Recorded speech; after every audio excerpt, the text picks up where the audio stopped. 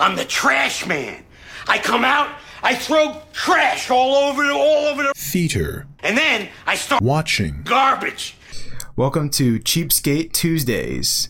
This is a collaborative podcast between myself, Big Sip MC, and the Doom Prophet.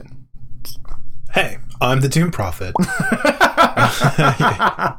Yeah, so neither of us are professional movie critics, but between us, we've watched a lot of movies. Oof, too many years of asthmatic childhood spent indoors watching movies. Probably hundreds of hours of movies of huge varieties.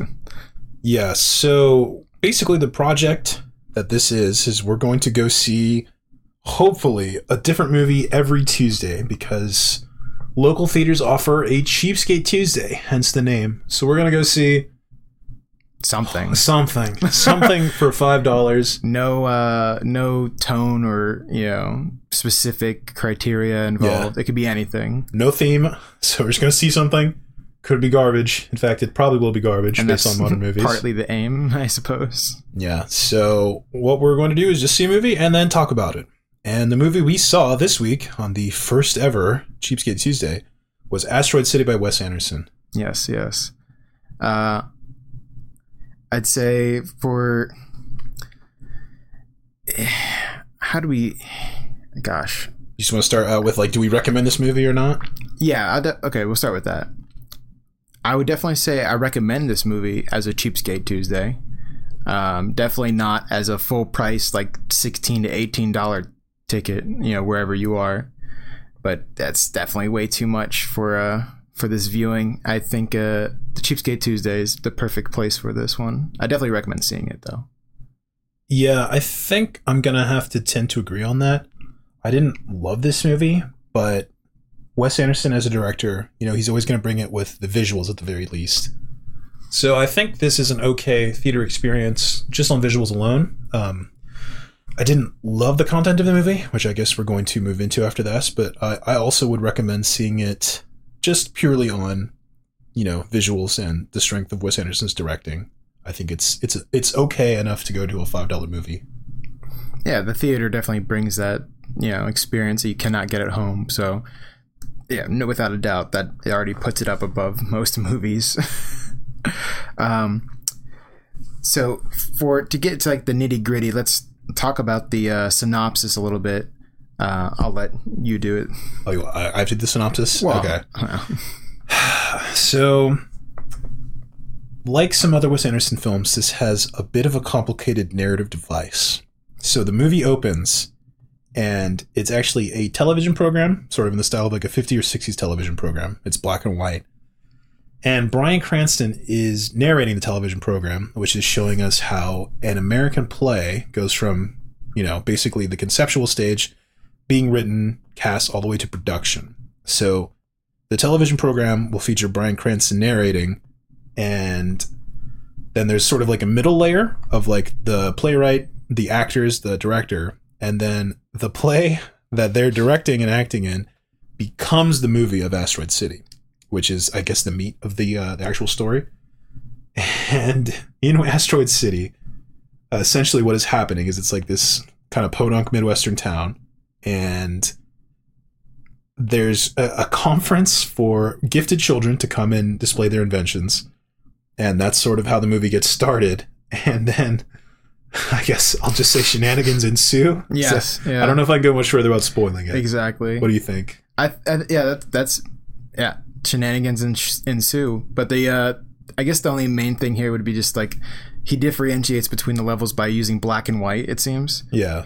And they made it a little bit easier, but at the same time, the whole thing became kind of undo of itself. It just kind of crippled the movie in my eyes. Yeah, I thought it was a bit clumsy. So if you're a Wes Anderson fan, like I am actually, you'll remember in the Grand Budapest Hotel, it starts out with a similar narrative where it's a girl and she's visiting the grave, and then she's reading a book, and in the book is a guy narrating his life experience, and his life experience, he got told this story by some other guy, right? But in the Grand Budapest Hotel, it's only at the beginning and the end, right? Yeah. This movie is consistently cutting back to this mid-level of the actors and directors, and also Bryan Cranston narrating. So it's like even a level higher than that. It gets kind of ridiculous, and you end up losing track like a few times because they'll stop abruptly and go back to one of these levels and try to keep the momentum, but at the same time we both felt this like enormous halt after Act 1 where we became so confused about where the movie was even going to go, and that's where I guess the shenanigans ensue. Yeah, so I forgot to mention that in addition to the narrative device, the movie itself will cut to title cards. Yeah. Sort of describing the scenes you're going to see as if it was a play.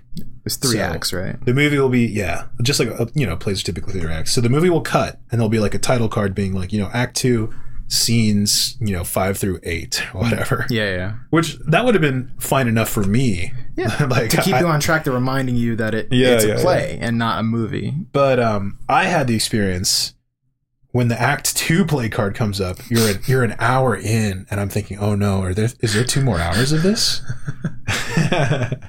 So it didn't hit me the same as other Wes Anderson films because I was kind of panicking that I was going to have to watch this movie for 2 more hours. Thankfully, they cram in the last 2 acts in less time than the first act was. But I don't know. It definitely felt strange because it felt like the climax was at the end of Act 1. Yeah, and everything else past that is falling action essentially, and it's. In following action, usually it's people's reaction to the climax, and to have that be over half your movie is just, it feels like a drawn out mess at that point. It was a bit strange. So do we want to talk about what we liked before we talk about like what we didn't Sure. like? No, I think that would be best. Yeah, we'll talk about what we liked, and then we'll get into spoilers and the things we didn't like. Yeah. Okay, that sounds good. So I definitely liked some of the smaller interactions. Especially the ones of like the kids, all the Brainiac kids that came to the fair. I enjoyed all their interactions. I felt like personally the story should have stayed on them for the most part, but it really didn't. Yeah, I guess we should say that if you don't know, this movie has an enormous cast. Oh yeah. So I can't even say the main characters. I guess the 2 main characters are Jason Schwartzman and Scarlett Johansson. Yeah. Both of them played the parents of one of the Brainiac kids. There's 5 kids. 2 different kids. Yeah, 2 different kids. Sorry.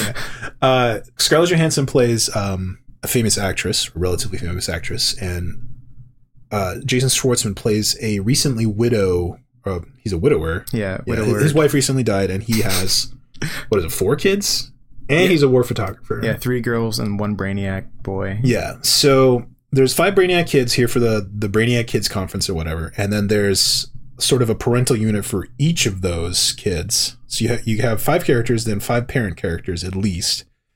Then, in addition to that, visiting the town, a school teacher is taking like a field trip of kids. Yes. And then you have a bunch of cowboys randomly. A bunch of cowboys that are just there because it's a Midwestern town. Steve Carell's running the town. Steve Carell's running the hotel at the town, and he was pretty funny. There's the military people. Yeah, the military people. The scientists. Yeah. There's also, what a waste of Tilda Swinton. So Tilda Swinton plays... God. She plays a scientist in this movie, and she has nothing to do. She's 5 minutes of the whole movie. Maybe. I love Tilda Swinton. She kills it in basically everything she's in, but she just she doesn't have any scenery to chew on here. No. It sucks. But you definitely, like, every time a new person comes in, it's like slightly distracting. Yeah. Because you end up being like, oh, it's so-and-so. Yeah. And they're like, but then they're just gone. Yeah, they're all super famous. Oh, we also forgot Tom Hanks. Oh, we forgot Tom Hanks. One of the best parts. Yeah. So I did feel like Tom Hanks is one of the stronger characters. He plays the grandfather of Jason Schwartzman's children. And I guess they're semi-stranded there, and Jason Schwartzman calls the grandfather to come pick up. Well, not semi. The car, like... Yeah. They're going to stay there anyway because of the conference. Yeah, that's true. It's weird. I don't really know why he got called. Yeah, they could... Yeah, well, the car destroyed itself. Yeah. Because they had a whole shenanigan about... Oh, there's also a mechanic. Yeah, no, mechanic. Oh, my God. There's so many characters. He comes back like 3 other times. Yeah. Oh, God. It has to be at least... It feels like 50 people in this film that are like all famous in one manner or another. Yeah, so I would say that bloated cast is something that I didn't like, despite, you know, liking all these actors and actresses. It really felt like it could have been trimmed down a bit, and it almost felt like, I don't know what Wes Anderson's like reputation is within the like acting community, but it's almost like everybody wants to cash in a favor and be in a Wes Anderson movie, and he just can't say no. So, yeah, and he's like, oh my god, I would love to work with you, and like just throw them in the movie for like 2 minutes. And that's literally what happens. They end up being like Liv Schreiber's in this movie, and he has what, 3 lines? Yeah, it's very weird. Yeah, to have characters be billed and seen with such few, like, because it also takes away from the main story, you know, between Scarlett Johansson and Jason Schwartzman. Yeah, and their scenes get cut down dramatically. Right. I think most of their scenes are in Act 2. I think, but between the 2 windows, Act 2 and 3. Yeah, and most of their interactions is just that their dialogue back and forth between these 2 cottages while they wait for. Well, that's okay, we got off track. We're supposed to be talking about what we like. Yeah, okay. What was the part? Another part you liked? I liked the kids. What was the part you liked? So I obviously like the visual direction. Wes Anderson, he has his style. Everyone knows it, and he brings it. The color palette is really nice. Mm-hmm. I think that he's done a lot of variation with all his movies. Like, you know, you have like the color palette in Life Aquatic, which has like lots of blues and yellows. And this one is similar. It's got like the oranges of the desert and like the blues of the sky. So I think that he chose a nice palette. Everything looks beautiful as always. Yeah. And it's just like, it's always visually refreshing to watch like a Wes Anderson movie in cinema, because you're reminded of like why cinema exists. Yes. So it feels like a real film. Yeah, it feels like a real film. And not a CGI mess. So yeah, I really enjoyed the visual direction, of course. And then, let me see. Was there any other characters you liked? I liked a lot of the characters. The problem was that too little was devoted to each individual character. I would have liked to see like a little bit more. Yeah. Like, there's a lot of funny things with Steve Carell's character. Oh, yeah. So Steve Carell's character is the owner of the sort of like town hotel. Yeah. And he's got these vending machines that just vend a bunch of bizarre things. Like, some of them vend like mixed drinks. Like martinis. Yeah, martinis. And then there's one that dispenses land. And like deeds to land. Yeah, deeds to land. And surprisingly, they keep going back to that. It's like a funny gag. I wouldn't have minded more focus on just like a few of the characters. So I did like the characters. Yeah. And I think we also paid, you know, a little bit of tribute to the teacher and what was the main cowboy's name? The main cowboy's name was Montana. Montana. Yes. I almost said Wisconsin for some reason. Yeah, so Maya Hawke plays the school teacher, and she's like kind of trying to manage a bunch of school kids in this sort of bad situation that happens. Well, I guess we'll get into spoilers in a second, but the tension between they don't even devote that much time to it, but it actually really worked for me. Yeah. So she has like this little budding romance with Montana, like the local cowboy, and like even though it only gets a few minutes, like it actually kind of hit home. But yeah, I liked it. Yeah, Tom Hanks and the kids, I think, are the strongest character parts in the movie besides the actual visuals and the music. I guess let's go right into spoilers then. Okay, spoiler time. So do you want to just describe the climax of Act 1? All right, so the climax of Act 1 is all the kids are showing off their science experiments. Oh no, that's just before, I'm sorry. They're observing a phenomenon while wearing boxes on their heads. Yeah. Where it's a light show with 3 kind of stars, I believe they said it was. Yeah, something. And there's like 3 stars in a row, and then all of a sudden they see a 4th come in that's really green, and it comes down, and it's an alien. Yeah. And which I think was part of the trailer, so it's not the huge spoiler, but the alien comes down in classic Wes Anderson style of like that kind of claymation kind of look. Yeah, I love how the alien looked. He looked great, and he looked like totally out of place. Like it was a great look for an alien to be like not the same kind of like movement at all as like any of the other characters or like anything real. But he casually just takes the asteroid that's in the middle of their little their little museum, I guess, or display. Yeah, so the city is like, I guess, like the site of like an asteroid impact. And that's like their name to fame. Yeah, sitting in the middle of the crater is, I guess, the asteroid.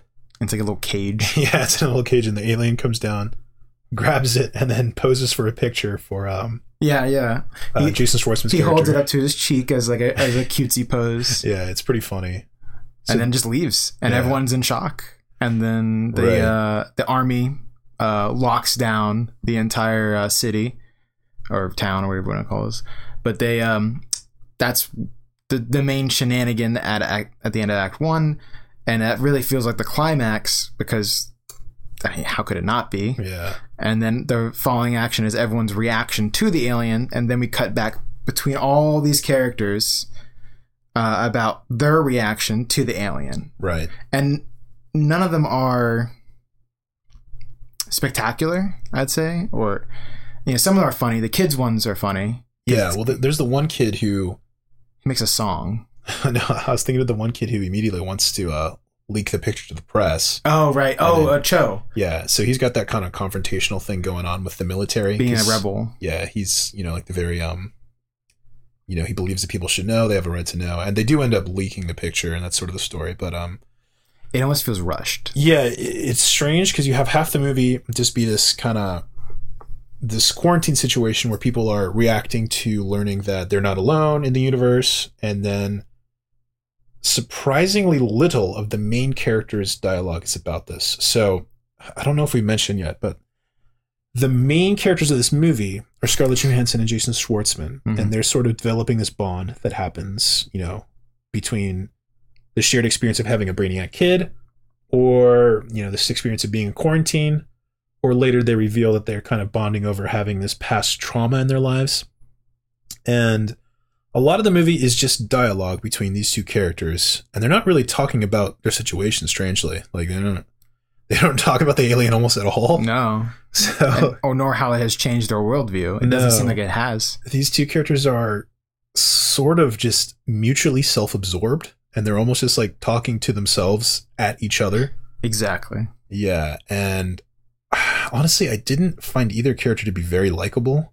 I love both of these actors. Scarlett Johansson and Jason Schwartzman are great, but I didn't actually find either character to be very sympathetic. So Jason Schwartzman's wife just died, so it's like you want to cut him some slack.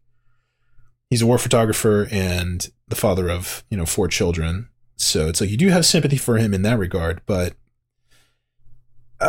in terms of his dialogue, I don't know. He's not my favorite. No, it's almost, I don't know. It's hard to say. It just doesn't really say much in terms of his character. He just doesn't really even talk about feeling bad. He says he doesn't feel bad, I think, at one point. Yeah. And Scarlett Johansson is just like, oh, yeah? Like, yeah. Their dialogue, it doesn't feel like it goes anywhere. So it's like, it feels like a wasted piece of the movie to keep focusing on them. It is a little strange. So maybe the thing you're supposed to take away is like this character has had too much happen to them and they're kind of just like empty at this point. But it's a little strange to put a character like that in this Wes Anderson movie, which is like sort of whimsical. Yeah. And I don't know. It doesn't feel like it deserves that space. It could have been a character in his film. It could have been that funny character on the side that's like so jaded that it's funny. But like to spend so much time trying to explore that space within both of their minds. Yeah. It doesn't really feel like it should fit in the rest of this movie. Yeah, I guess what I'll say is I wasn't convinced or I wasn't put into that character's emotional headspace like in previous Wes Anderson movies. Because I am a fan of his movies, and I feel like there's a lot of emotional high points or low points in the movies that did work for me. Like in previous movies like Royal Tenenbaums, Moonrise Kingdom, Life Aquatic. Like those movies hit me pretty hard. Yeah. And wasn't feeling it from Jason Schwartzman's character in this one. Probably is the deepest character. So the other one is Scarlett Johansson, and she plays I guess like the tortured actress kind of archetype. The thing is, like, I just wasn't getting anything from her. Like, no. There's a couple throwaway lines about her backstory where she says, she has a history with violent men. Yeah, and she constantly walks around with bruised eye makeup. Yeah. And people keep asking her about it, and she's like, oh, nothing. And she wipes off the makeup a little bit. Yeah, like, so... like, what? I think we're supposed to imply that she was like maybe physically abused in the past, but she also says that she cannot experience the emotion guilt. She's like, yeah, I've played that emotion. I've acted it, but right. I can't feel it. And so that character didn't work for me either. So now we're at the point where it's like neither main character works for me. I'm trying to sympathize with two psychos. Yeah. Or sociopaths, it's or really whatever weird. you want to call it. I don't know. I don't want to say I don't get it because I don't want to be like a boomer, but it really felt like any time that the movie was about the main characters, I didn't like it. And I just wanted to get away to like the side characters. Yeah. Because, I mean, what's part of a movie? You want to get away and have something fun. And especially a Wes Anderson film is usually filled with like a fun adventure. Yeah. Or at least something whimsical at the very least. Right. And this movie was all in one place because of the quarantine. Yeah. I wonder, is this like a reaction to him? I don't know when this movie was produced and shot. Is this a reaction to like the pandemic? Like, I mean, I'm kind of tired of that excuse, honestly, because I hate that that's like a thing. It's almost like it's the new 9/11 where it's like, oh, quarantine. Yeah, everyone has to make a movie with some kind of relation to quarantine. It doesn't feel like something Wes would do. So I'm just going to guess it's pure coincidence. I think it's pure. Hopefully it's pure coincidence. I mean, if Hollywood or somebody nudged him like, hey, maybe you should make one of these films about having something to do with quarantine. Right. And if he reveals someday that like the real meaning behind these two characters, I would be shocked. Like something crazy, or like, oh yeah, these two characters represent yada yada yada yada during the quarantine, and this is how I felt about the quarantine. And it's like, I would be shocked because that would just be, I think, too bizarre for him at least. Yeah. So what are like the other main plots in the movie? So like you have another sub-romance with Jason Schwartzman's eldest son and Scarlett Johansson's daughter. Yes. So there's a sub-romance with them. Then you have just like the various goings-ons of the five Brainiacs. Yeah. And that was kind of fun. So the five Brainiacs sort of connect with each other, and they are all isolated by their intelligence. Mm-hmm. And so they have this like sort of kind of, they instantly bond over shared experiences because they play a game. They play like the memory game. They play a game that's like a memorization game, and they eventually realize like they're way above and beyond like whoever invented this game, and they're going to play it forever because they're all Brainiacs. So they sort of share the experience of finding someone that they can connect with like intellectually, because I think they're all like, you know, big fish in small ponds. Yeah. And that was like sort of a fun mini story.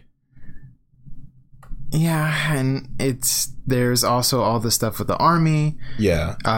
There's a few scenes where like it cuts back to them and how they have these weird plans and they rip open all these sleeves and they try to like control everything. Those are fun gags, but it almost felt like they barely needed to be in the movie. I mean, the main thing that happens after this point is the big cutback to the writing, the writing of the actual play. Yeah. Where it becomes kind of obvious that not even Wes knew how to really end this movie, because the main part of this cut back to Edward Norton, who's the fictional writer of Asteroid City, the play. Yeah. He admits that he doesn't know how to end this thing, and he is trying to get all the he doesn't try. He gets all the actors in one room and tries to have them act asleep, and hopefully they dream up something. It was a very bizarre scene. What do they say? I would keep forgetting what they start repeating. I think it was a phrase. You can't wake up if you don't fall asleep. Yeah, you can't wake up if you don't fall asleep. And also, he snuck Willem Dafoe in there for like 5 seconds as like the acting coach or something. Yeah. Maybe? And oh man, yeah, it was totally bizarre, and it definitely just rang to you where you're like, because you're stuck in between Act 2 and 3, and you just feel like, I don't know where this movie's going. Like you said, like the last two parts feel they feel longer than the first, because it's just like things are happening, but nothing was really of consequence. If that makes sense. It was so strange. So, like Big Sip says, it cuts to this, Yeah, it's black and white, and there's almost like a nightmare sequence of Jason Schwartzman running around as the actor of the movie, not the character of the movie. Yeah. And he's running around, and this kind of nightmare stuff is happening where people are chanting, you can't wake up if you don't fall asleep. And then he runs out to a balcony within the, I think it's somewhere where the stage production's happening. Yeah, some New York. And across the balcony is the woman who plays his dead wife in the movie. But in this level, she's just like another actress, and they sort of have this strange, like... Which is Margot Robbie. Yeah, it's Margot Robbie. They snuck her in. And they have this strange little kind of like heart-to-heart moment, except for I didn't get what was supposed to be exchanged. It's just Jason Schwartzman being like, I don't remember this line, and then she's like, oh, it's this line, and then she says it. Yeah. And then what is weirder, too, is I think it was the mechanic comes out to like, hey, you missed your cue, get back in there. Yeah. And then he starts talking to her, and he's just like, hey, what's up? And then she chats with him, and the camera flies into the sky. Yeah, it's very strange. I frankly didn't understand the point of that. I know, it feels bad to admit, but I definitely did not understand that like either. A big boomer. So I did go and read some theories, and I wasn't really satisfied by any of them. Well, what did they say? I don't even want to mention them because I was very don't even want to mention. Very unsatisfied. You got to tell one that was ridiculous. So I think one interpretation that I heard was basically just saying the point of the second half of the movie was like, there doesn't have to be an ending. You're just supposed to enjoy it while it's happening. Oh, shut the fuck. I mean, sorry. I didn't mean to curse. But so that's dumb. That's really dumb. I don't buy that. I don't buy that because either. That doesn't seem like if that is the point, then why are you cutting away from the story every so often to like interrupt my viewing experience? Exactly. I would have been perfectly happy with the story of Asteroid City, Just been like, yeah, okay. Especially if it wasn't my favorite Wes Anderson movie, but especially if it had the same, beginning and end like Budapest. Yeah. Whereas it's like, oh, this is the narrative device, and that's all it needs to be. Yeah. So but in the end, it made the whole movie feel very checkmarky for Wes Anderson. All the things that happen in this film feel like a checkbox was made for like what his films usually are. I did get that impression a little bit, where it almost felt like Wes Anderson was asking himself, like, oh, what do I usually do? Yeah. Instead of just like completely innovating like a lot of his movies have been. Yeah, because each film feels like a totally different thing. Yeah. And that's usually the idea, I feel like. Also, what was like the big impressive shot that he always does? So you know how like in The Royal Tenenbaums he does that circle around the apartment and there's this huge set, or like in The Life Aquatic there's the huge submarine set. Yeah, I remember the submarine set, yeah. What was that shot in this movie? Was there one? Would it be the train thing? Could have been the train. I feel like there wasn't that like equivalent where you're just like, wow, that's a practical cinema effect that they just don't do anymore. It wasn't the crater, because that felt small. No, it wasn't. They didn't like zoom out for the whole town. No, he didn't have that shot that like blew me away. Yeah, I mean, you could tell that all the practical uses of like that's always refreshing. But it is like refreshing. You said, that one was in there, to be honest. Yeah. The main one I came back to that like kind of made me upset. I remember like I told you right after we saw it. Yeah. Which was one of the times they go back to the writing process, but it's not. It's on the moment where Schwartzman's trying to figure out the character.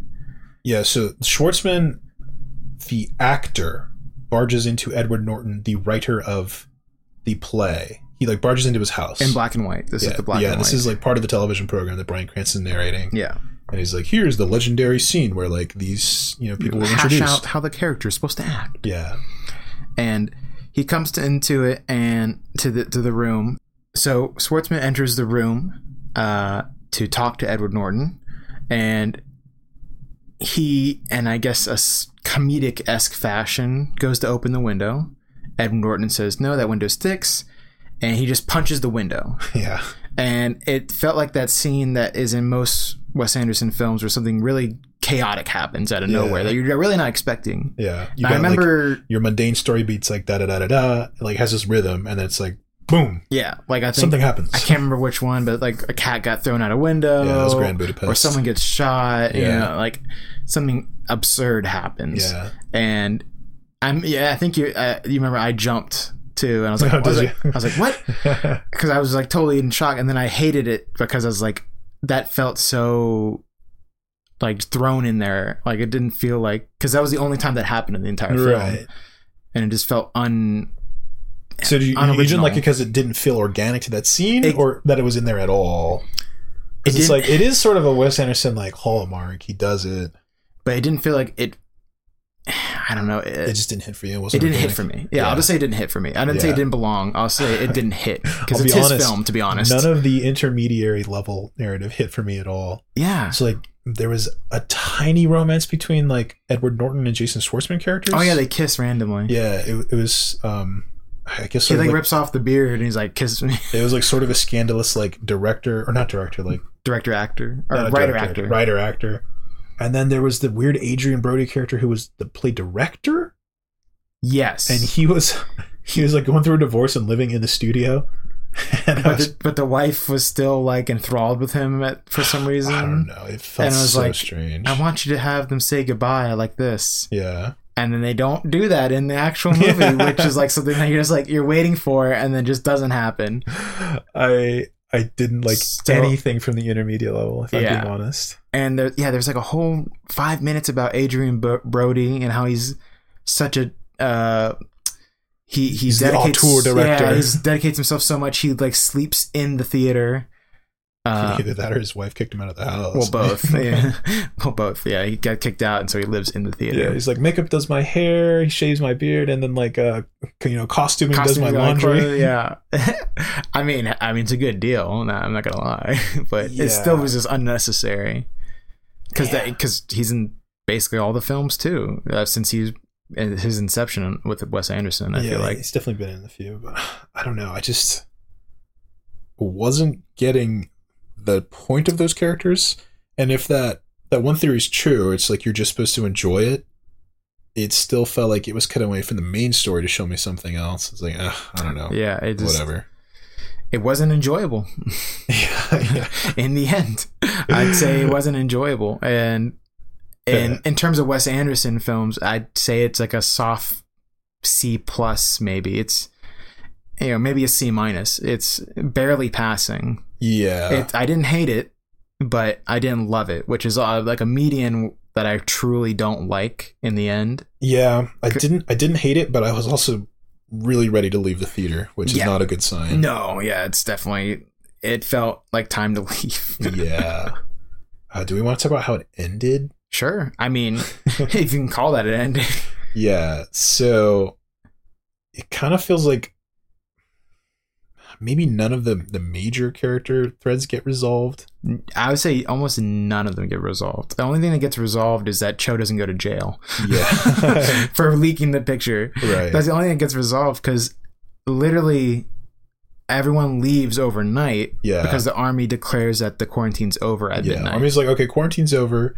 And then Jason Schwartzman characters wakes up and everyone's gone. Yeah, and he's like, where's everybody? Like, oh, bro, they all left in the middle of the night. Yeah. And you could tell that he thought she would like want to say goodbye at least or something, but obviously did not happen. So even he's just like taken back on that a little bit, where he's like, oh, well, okay. Yeah. And the movie kind of just ends shortly after that. Yeah, which I guess is fine. Just like, oh, here's a little slice of life. Life doesn't necessarily have an ending. No, yeah. But I mean, I can't say this adventure really had a thoughtful conclusion. Yeah. So there's a scene where the alien actually comes back and drops the asteroid back. Like it matters that much. Yeah, and everyone kind of just has like the same reaction they did the first time, and then he leaves again. And then he leaves, and then the quarantine's over, and then we're done with the movie. Well, first they were like, quarantine starting all over again. And then they're like, oh, it doesn't matter. Just leave. It's fine. Yeah, it's kind of just like, it doesn't matter. And, there was a weird... it kept saying atom bomb tests in the background as well. Yeah. No one knows what that significant was. It could have been like conspiracy theory related to why the alien was showing up. Because some people say that like aliens didn't really start visiting until like humans invented the atom bomb, right? So maybe Wes Anderson's actually a conspiracy theorist, and maybe he a believes aliens are crossover real. between Oppenheimer. Yeah, Oppenheimer crossover. We're gonna see the alien in the background at the one scene. So yeah, I don't know. What else do you want to say about the movie? See it on a discount, 100%. See it on a discount. Because I mean, Doom and I definitely did that, and I definitely recommend you do that because it's.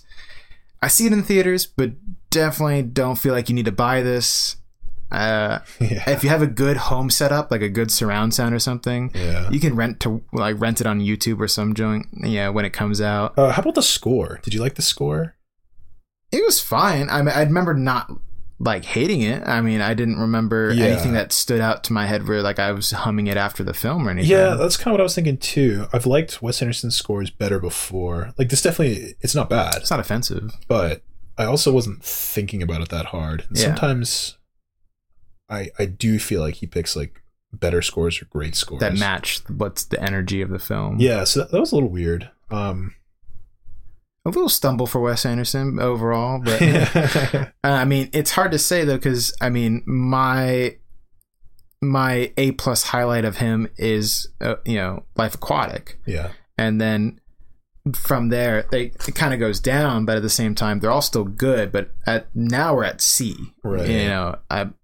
Admittedly, I did not see French Dispatch. Yeah, I don't think you did either. I have not seen it either. I haven't got around to it. It didn't seem. That was almost a step below this, where it didn't even seem engaging enough for us to want to watch. Yeah, I hate to say it, but I'm not too interested in like anthology type movies, so that was a miss for me, just in concept. I'm sure it's good. I'm sure it's good. I just haven't seen it. But I have seen every other Wes Anderson film, so should we put a number on it, like a 5, a 6? A number. It's hard because it's like because comparing to other Wes Anderson films, I would say 5, 6. Compared to films we've seen this year, I would say it's better than most of them. It's better than most. It's better than The Flash. Yeah, I think for a Wes Anderson movie, like you can never really rate it below a 10 because as a cinema, it's so much better than the other trash that's out there. Exactly. So like you can't ever. You're grading out on a much higher level in that sense. And like I still have respect for Wes Anderson as a director, as an artist, as a visionary, as a creative. Yeah. So yeah, I'm gonna say it's 6 out of 10. 6 out of 10 on a Wes Anderson scale. I guess. I mean, whatever. Numbers are made up. They don't matter at all. Shut up. We'll see you next time on Cheapskate Tuesday. Thanks for listening.